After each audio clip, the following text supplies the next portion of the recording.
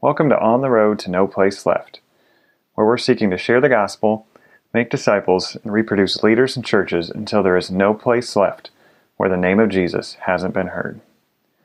This is Feeney, working with Jeff Sundell on Season 3 of On the Road to answer the question, what does a movement leader look like?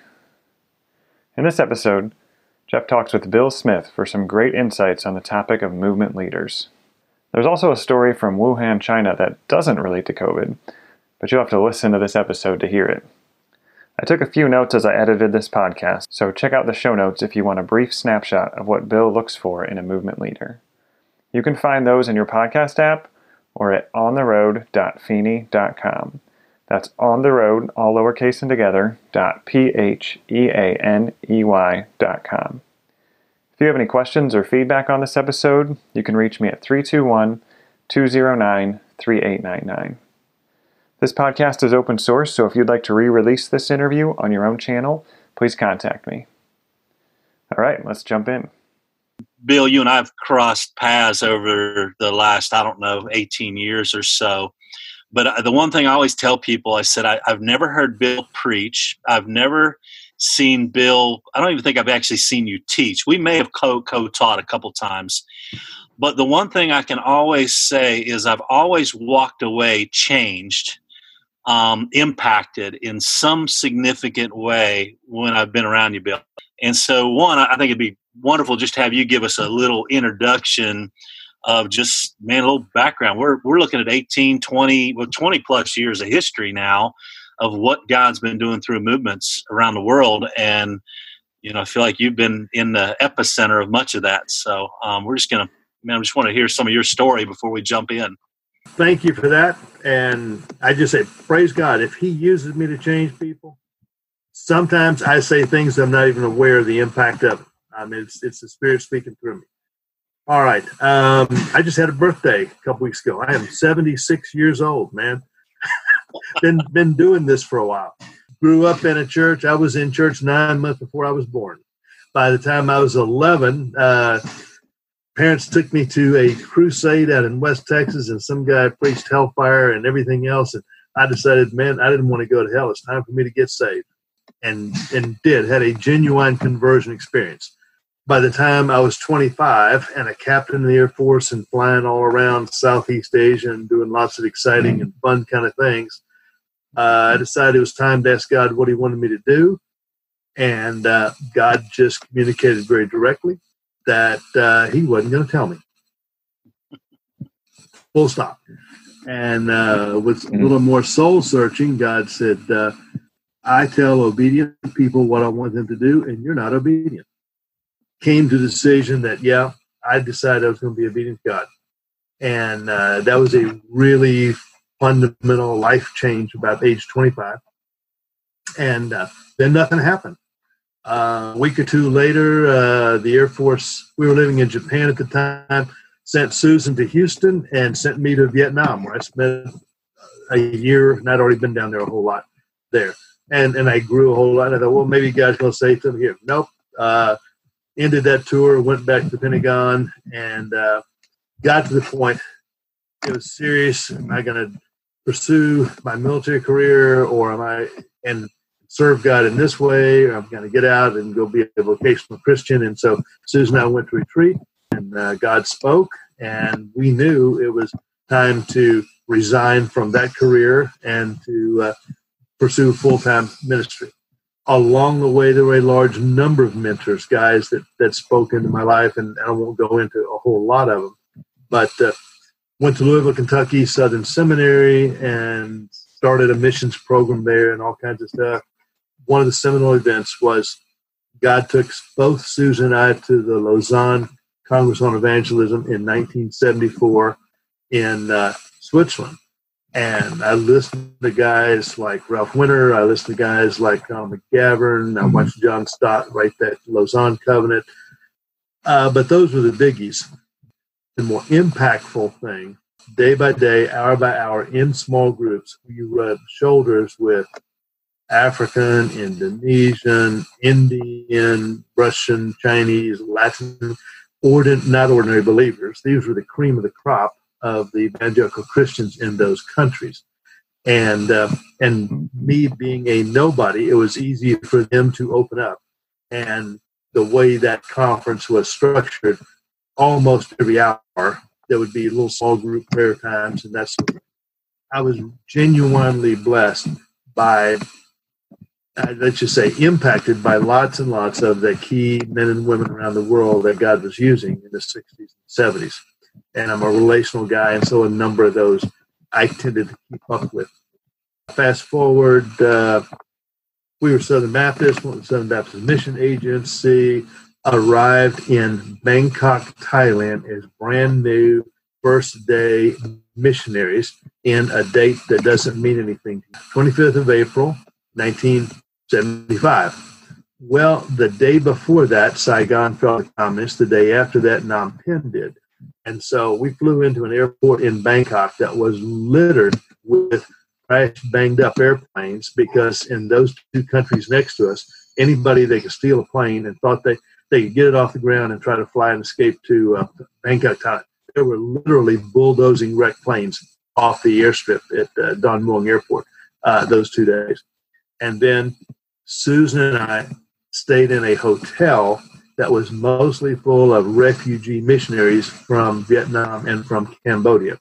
The first thing they all said is, you're crazy, Thailand sex domino, you won't have time to learn the language before all the missionaries are chased out of here also. That wasn't very encouraging for our stay on the mission field. And in those conversations with a lot of families, especially those that had just fled Saigon, the conversation often turned to, what did you leave behind? And some family would say, all our family pictures, our kids' toys. Guys would say, my whole life accumulation of theology textbooks, my whole library I left behind. But there was one of those missionaries in that conversation when, sort of as a pause, somebody said, what'd you leave behind? He said, I left behind a few good men. Now, that's pretty powerful, because earlier on, I had spent a lot of time in the military in Vietnam. I actually knew a lot of these Christians and these missionaries.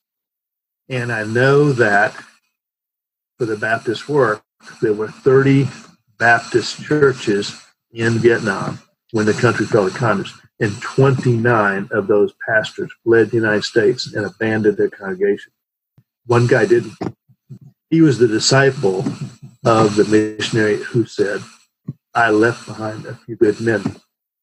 In the plans of God, 10, 15 years later, I was running humanitarian projects all over Vietnam, Cambodia, left, and I actually met a number of his disciples who've been through bad times, re-education through labor, had lost children, starved, all kind of stuff. And disciples were multiplying like crazy in those house churches by the 1980s, early 90s when I was there. In Thailand, I was a missionary. I did all kinds of stuff at the University Evangelism program, multiplied disciple college students, planted house church, planted rural churches, lived in Bangkok, helped church planters all around Thailand, various places. A total of 14 years living in Thailand, learned a whole lot of things about how to plant churches in an open society, picked up a whole lot of skills that didn't have left the States, and then God called us again and said, okay, Bill, time to leave all of that, go to China. At that time, China was still really pretty shutting down, and everything that I had learned in Thailand about planting churches was both illegal and irrelevant in China. Nothing that I had learned to do in an open society, planting churches in Thailand, was needed by a foreigner to go do it, because Chinese house church people were light years ahead of us. I mean, many of these guys already live in the book of Acts. And so I had a professional job of opening up a particular unreached people group in China that had almost no believers.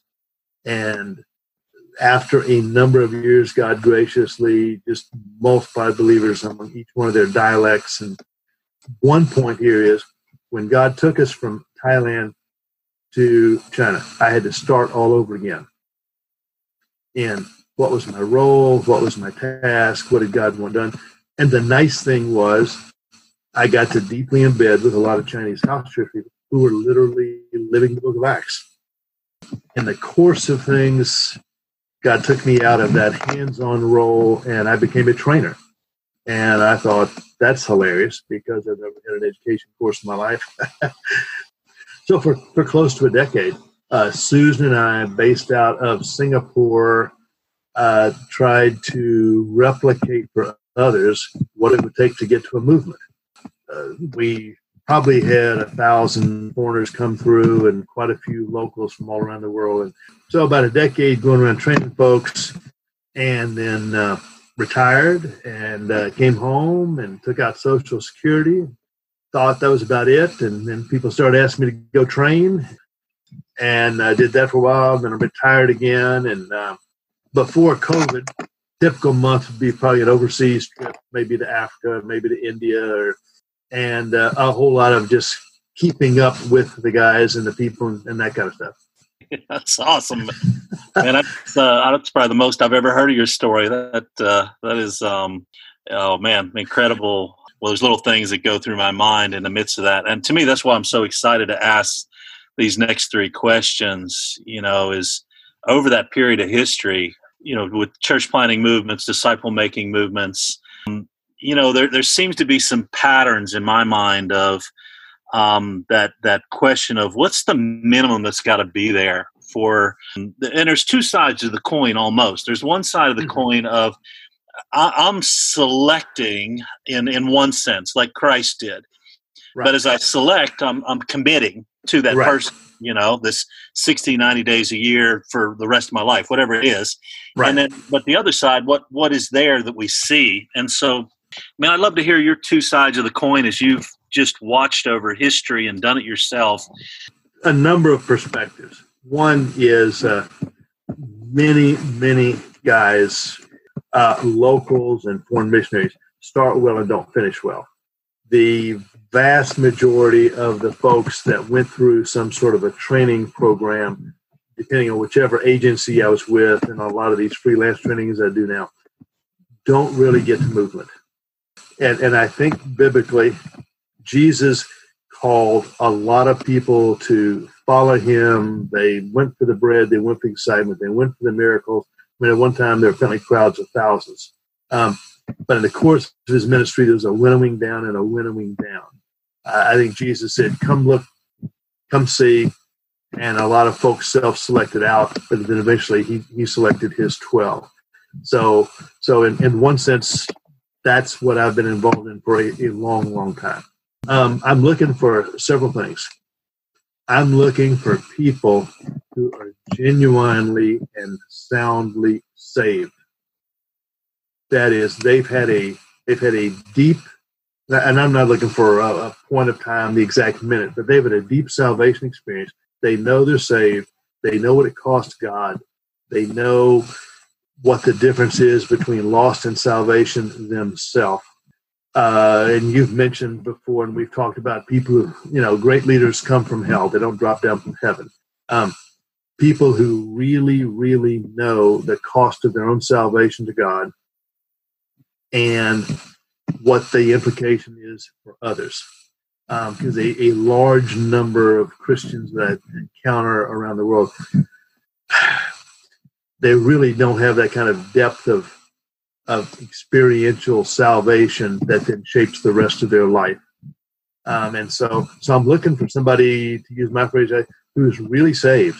Who really knows what it took God to bring them to the kingdom. I can't teach that. I'm looking for people who have already some sense of the lostness of others and God's heart for losses. And I can start with people who are doing humanitarian work. I can start with people who are doing a whole lot of the other kind of things that God wants done. This morning, I came across a great 2 sentences from a sermon of Spurgeon. If hell must be filled, let them go over our dead bodies. If men are heading to the pit, let them go with us hanging on their knees, imploring imploring them to accept the salvation of Christ. But I'm looking for people who have that. And it can be, in one sense, minuscule. It can be somebody who grieves over the lostness of his spouse or his brothers. Now, I don't have to start with somebody who grieves over the lostness of China or India. I don't have to start with somebody who grieves over the lostness of his entire people group or everybody in his clan. But I'm looking for somebody who genuinely grieves over the lostness of those he knows. It's my job to help him know more about this whole world of lostness. But that we can do that.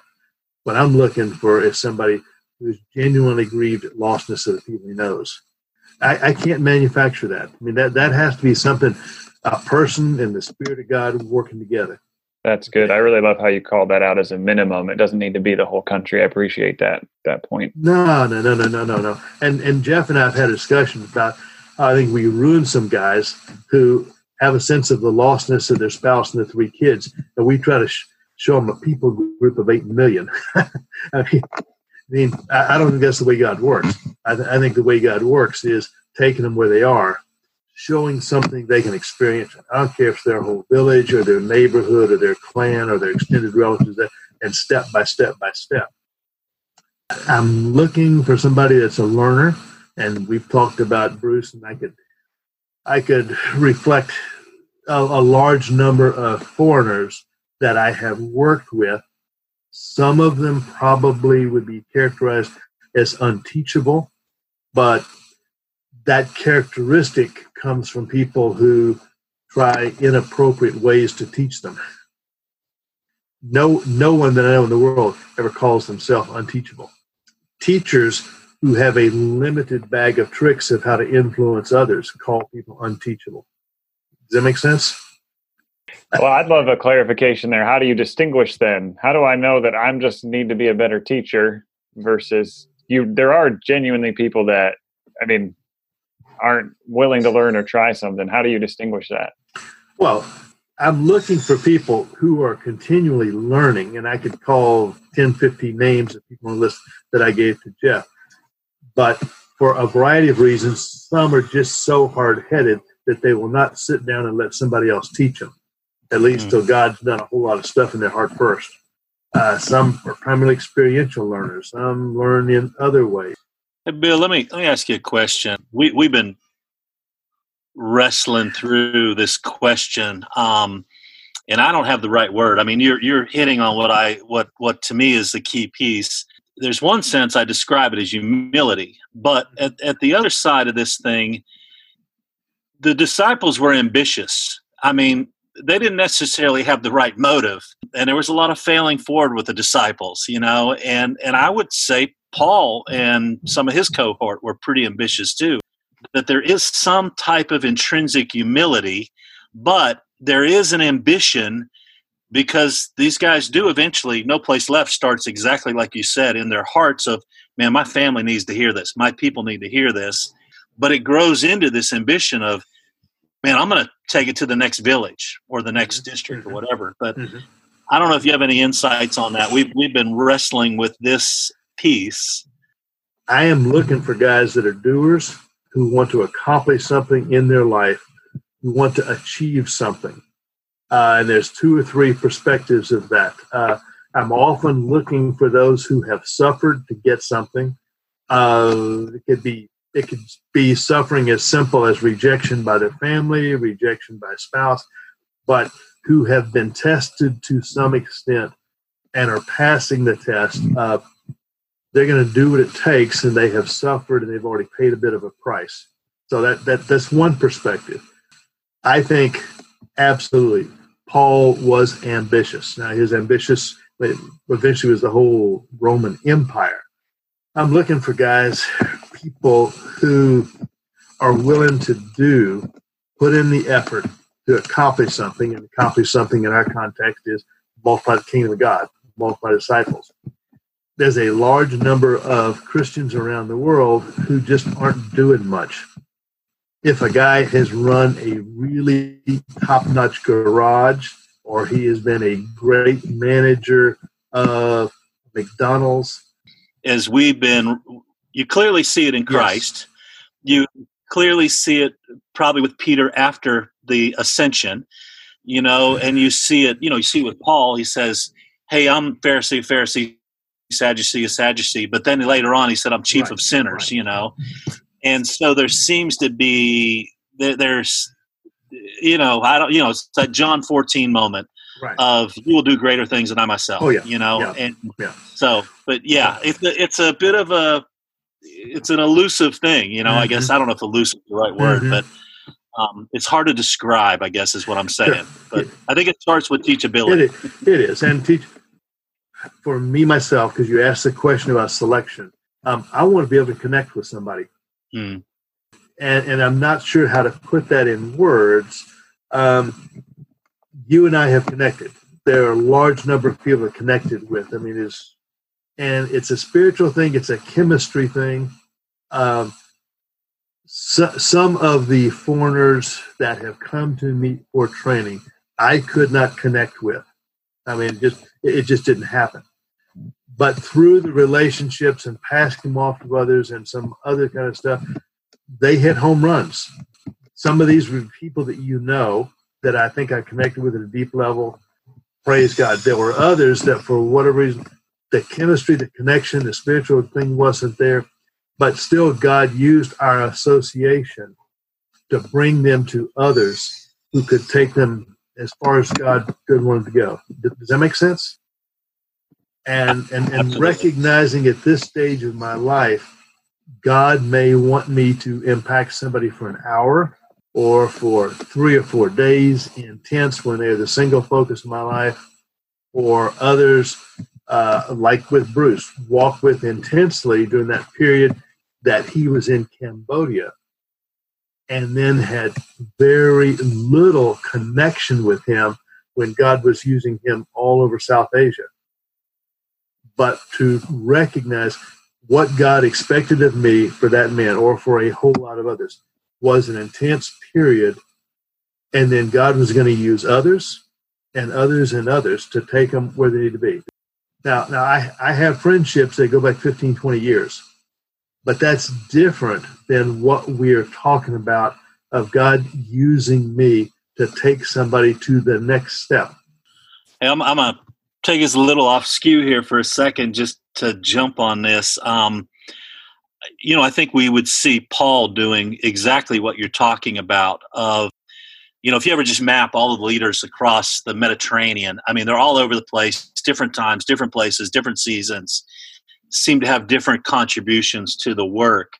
Just love to hear your thoughts, especially when we're talking about the minimum and selection. And then you go up to this maximum, this leader who's growing, who becomes the Barnabas, becomes the Paul, becomes the Aquila, Priscilla. Mm-hmm. What have you recognized about? So it's like a sharing of leadership, a sharing of investment. Mm-hmm. I don't know the right word, but I call it swarming. But it's right. I get it's where I'm getting my time with brothers and sisters, but I only can put so many people in a hand. Yes. And really give them significant time. And but I know this brother needs more time, I can share this person with another developing leader. So, man, I just love hearing your thoughts on that, because I know I've watched you and seen you do that over the years. So, okay, two or three things. If I'm face to face with a person, or now Zoom or Skype or whatever, I really pray that I am all in for that person, for that 10-minute conversation between sessions at some conference we happen to be at. There's an intentionality of being all in and trying to have God show me what does that person need for their next step. I was in Battambang, Cambodia last fall, and I did some platform stuff, but that's pretty much irrelevant.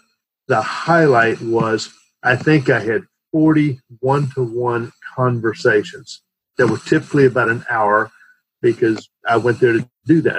Being all in for somebody that I've not seen before, and trying to understand their ministry situation, and trying to help them understand where they needed to go next. Recognizing that most of those people, that would be our only contact in this lifetime. Now, the upshot of that was picked up a few new people. That was last fall that had intense relationships with that ran multi-month. And there may be a few that are going to end up being 1 year, 2 year relationships. I depend on God to bring other peers and others into their life for that next step.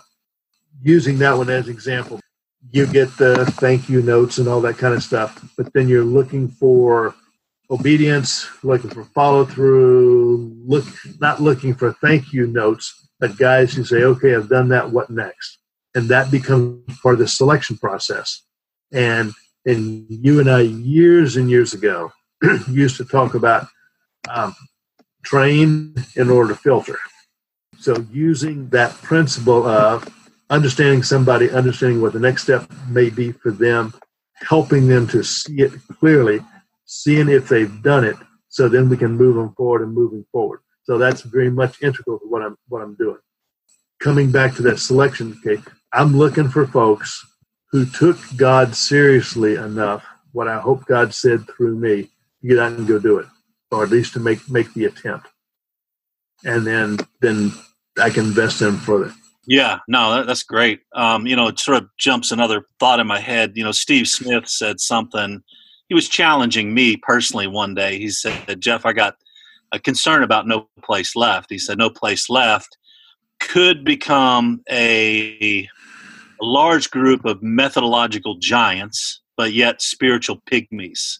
Mm-hmm. And that's sort of what's pushed me to this little, I'm doing my improv PhD on leadership here.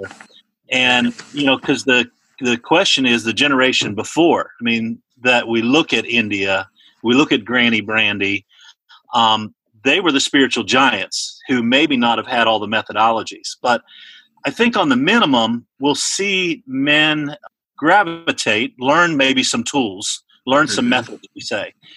But when it comes to developing a leader, it's a whole lot different than a method. It's about life on life. It's relationship precedes strategy. Yes. Mm-hmm. So I'd love to hear, what are some of the things you've seen? So let me go back. In the 60s and the 70s, the cutting edge of kingdom growth was called church growth. They were heavy on methodology, and they did emphasize spirituality. Around the world, I've had a chance to interact at some level with a lot of those people that were impacted by the church growth movement. And it was heavy on methodology, and the methodology worked. The goal typically was to build the biggest church in your country and the world and that kind of stuff. So now let me start ticking off some of those guys that I've interacted with. First one, the pastor of the biggest church in the world, Cho Young-hee. Way before he was famous, I think his church was only, 40, 50,000, something like that. Anyway, he came to Thailand. I was a missionary in Thailand. The AOG sponsored him. We had a little afternoon get-together and had an individual conversation with him. And he said a few things that were deeply impactful. One thing he said, he was glad he was not a Baptist. And I said, why? He said, you Baptists, after you have your preaching and your worship service, then you always have an invitation to accept and become a Christian at the end of your worship service. He says, I don't believe in that. He said, when I get my people together at my church, Sunday, we worship God. And I don't take away time from worshiping God to give an invitation to non-Christians to accept the gospel. So he had me hooked. He's the pastor of the biggest church in the world, and he doesn't believe in giving an invitation after Sunday service. He had me hooked. I said, why? He said, well, the reason is I train all of my members to witness to their neighbors and to witness to their family. I train all of my members to constantly be looking for who is suffering, to go minister to their neighbors and their friends. And then I teach them to bring them to faith and to bring them into these little cell groups and to disciple them. So by the time they come to my service, they're saved, they are discipled, and they're ready to worship God. This was a genuinely humble man who, in a conversation with me that were probably only 30 seconds into it, he had decided what he was going to tell me that he thought would be impactful. Okay, this is a genuine man of God. I know the story of how his church started. I know the American AOG missionary, an old guy who lived with him, mentored him, coached him when he first started that church out on Yeouido Island with a bunch of North Korean refugees. But I know the rest of the story. Cho Young-hee was arrested, convicted for embezzlement, convicted just because of the honor kind of society in South Korea. He's under house arrest now. Other Korean stories. Way back, Chikoi used to work with big Korean pastors. It is amazing how many of those guys have gone to jail. I say that started well, did not finish well. As a younger minister, Cho Young-hee had a couple older people speaking into his life, mentoring, accountable for things that by later in his ministry, he didn't have that. And so at a personal level, his life crashed. I know an awful lot of guys who started well, who were godly people that God was using to change the kingdom. Some of them outgrew their mentors. Some of them just through the normal attrition of lifestyle and going to the grave. I mean, their mentors passed away and they didn't reach out and find another one. Or maybe people tried to be their mentor and their ego had gotten too big, their success had gotten too great that they couldn't have another person speaking into their life. So now I'm going to tie that back with methodology, cell church, whatever. You could grow to have the biggest church in your country. But if there's not something continually here, which I think is what Steve Smith was pointing at, I mean, it's nothing. It's nothing. So I am viscerally committed to, we got to have spiritual growth concomitant with to catch up with what our methodology and our strategy and our tools are getting us to.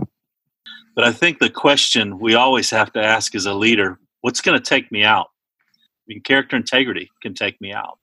Mm-hmm. Not having my foot planted in journey one. Man, the greatest sanctifier for my life is sharing the gospel. It's not that I'm all that effective at it or I'm all that good at it, but it leads to my sanctification, is that sharing the gospel. Another one you shared is, man, we become the circuit tour, speakers. And I guess where I'm going with the question is, what is it? Well, there's a word that you've said that's always stuck with me. I was sharing it the other night. A holy discontent with the status quo. Mm-hmm. And to me, that's been one of the pieces that continues to drive me. Yeah, just that holy discontent, that we're moving to the promises of God. We're not moving towards fulfillment of an organizational vision. We're moving to literally a fulfillment of the promises of God. Are we is there a holy discontent where we are right now that's not moving towards the promises? So, I mean, the world as it is right now, it ain't right. There are millions and millions and millions of people that are going to a Christless eternity. And that ain't right. It's just not right. And then within my mind, and this is just sort of a hierarchy, I mean, I live in a suburb of Washington, D.C., and I got some neighbors that are a long, long ways from God. But they've heard, and they've had a chance. And people have loved them, and people have tried to point them toward Jesus. But then there are these others out there, places that you and I traipse, places that are on our spreadsheets and everything else. They're on our UUPG maps. And it ain't right that 2,000 years ago Jesus died for them, and they still don't even know it yet. And so at a visceral level, I'm dissatisfied with status quo. I mean, we've all heard the stories, and you and I have experienced the stories of being someplace way out in the middle of nowhere, and somebody hears the gospel, and they really, really hear the gospel. And then they say, well, why did it take 2,000 years to get here? That ain't right. Having gone through that experience enough times, and I know you have, Jeff, and the other guys, okay, that's a driver in our life. because that's what I'm hearing of the difference, and I don't want to point fingers at anybody, but what kind of some of those stories you shared earlier is I don't want to say they never had a holy discontent, but where does that, I don't know if you could comment on where that gets lost. Like, how do we go from, I mean, that story you shared, I mean, he knew his people needed to share the gospel. I mean, he sounded like a movement leader, but where does that get lost? The most obedient some people are to Christ is the first day they believe. And from then, the rest of their life is sort of a downhill slope away from this instant obedience. So a story from Chinese house churches. There's a house church network. It's not particularly outstanding, but it's a house church network in China. Right now, where I am, it's a couple of minutes until noon. If Jeff led me to the Lord right now, and it was solid, and I really came to faith right now, and we prayed the prayer and all of that, what Jeff would say is, Bill, who do you know that you're going to tell this story to before you go to bed tonight? And he wouldn't let me Jeff would hang with me until I told him somebody. It might be my wife Susan. It might be some person around the world that I would talk to by WhatsApp or Zoom. And Jeff would talk me through it, so he knew I had a fair chance of at least getting my testimony out, if not 3 circles or something. And then Jeff would say, okay, Bill, tomorrow morning I'm going to text you and ask you how the conversation went. That's part of the salvation experience in some of these house church networks. Because that's part of the salvation experience, for them, their salvation is integrally related to telling the story to somebody else. And for the vast majority of Christians who come to faith, their salvation is not related intrinsically to telling others. There's a disconnect. You've seen the suffering across these movements. What role did suffering play in the development and the longevity of these leaders? And I'm using suffering instead of persecution, because most of the time it's persecution. Right. But what's interesting about COVID now is COVID is shifting us to a universal suffering, or at least we got to start wrestling with something the rest of the church has wrestled with. How's that played out with many of these movement leaders? God uses suffering before we're believers or after we're believers to start shaping who we are. And I've heard many testimonies of suffering prior to coming to believe, that God was shaping people, shaping us, because he knew what he could do through us. Okay. Steve Smith used to do a thing with his guys in Southwest China, but in their baptismal discussion, they would ask all these questions, are you willing to follow Christ if they burn your house? Are you willing to follow Christ if they steal your kids? Are you willing to follow Christ? If the answer is yes, yes, yes, okay, then we'll baptize you. I think in the New Testament, most people had a general understanding, if you decide to follow Jesus Christ or follow the way, there's going to be suffering. I've really spent a lot of time in the Thessalonian books, the last 2 or 3 years. And here Paul shows up a week, 10 days max after he got beat to a pulp, and he is preaching the gospel, but he is living proof of this is what happens to people who say yes to Jesus. He was visibly still wounded there, and he said some of the same things in Philippi. He was living proof. Follow Jesus, and you can be treated just like I am. So that was part of the gospel presentation, and that was a winnowing out, but it was also this is what it may cost me to follow God. One of the interesting, Paul says in Ephesians, that as we suffer, we identify with Christ, basically. Right. But the more I suffer, I actually increase my ability to minister. And it's the opposite of that, is if I don't suffer, what good am I in the kingdom? Mm-hmm. And the flip side of that, which a lot of movement leaders suffer a lot, is you identify with more people coming out of COVID. Right. We've got a new day coming. I've really been wrestling with this word season, because Christ said, recognize the season. Right now I can go out in North Carolina, recognize the season very clearly between spring and summer. But it's almost like in Christendom or the kingdom of God or in our globe, there's a new season coming. I'd love to have you challenge No Place Left and others. Yeah, what's the season? What are you hearing? Okay. Something from God? All of these things that God does involve a pruning and a stripping away of what gets between God's people and God. And believe me, brother, for the last 2 months, there has been a massive pruning and a stripping away. I mean, that's always what God does, okay? What God does also is bring about a new conviction of sin, and I'm not yet seeing that pop up, that collective sense of sin and need for repentance. That typically is part of when God does something new. Now, the reality is, often that happens in obscure places among unknown people who are not prominent leaders, who don't have a blog, don't own Zoom. I mean, that God raises up from obscurity people that we would never have chosen who go into a deep repentance and are sold out and become useful to God.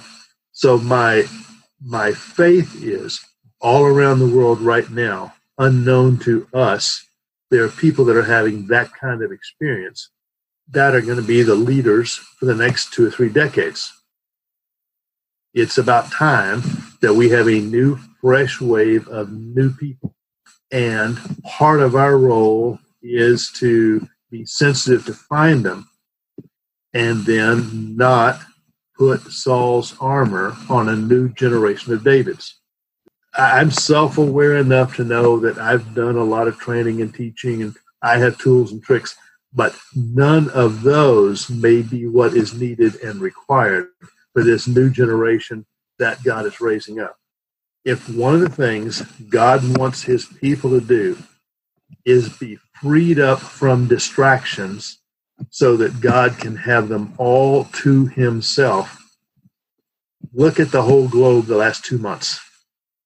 Many, many years ago, Susan and I were in the hub center of the world, Wuhan, China, where COVID-19 started. We were in that city, and we had a glorious several hours with one of these house church leaders, and not anybody you know, but I mean, it's moving, I don't know, 2 or 3 million people. I mean, it's pretty significant movement.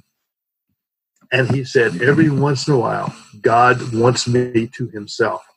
So he puts me in jail. And none of my disciples, none of my junior pastors, nobody has access to me except God. For as long as it takes, God has me all to himself. And he said, oh, and by the way, always when I got out of prison, I found God had raised up a whole new generation of leaders that I would never have empowered. So one of my hopes is God shut down every Christian activity practically on the face of this planet. And there are people who have binged on Netflix, but there are people who have binged on God. I know of a movement that has had about 40 of their key people die of COVID so far. And collectively in that movement, they've had over 1,000 people die. But leaders, they've had 40 people die. And it's in one of these nations where everything is shut down, no transportation, that kind of stuff, which means there's lots of malnutrition. Verified, they've already had people starve to death. I know of a donor who volunteered to provide some assistance to them. And the leader said, I know of another movement that is worse off than us. Why don't you help them? This is one of those hinge points. Nothing like this has happened in this century in living memory generation. And as Lee Puck said, God stopped the world. And folks who call themselves believers had a chance to get close to him or binge on Netflix.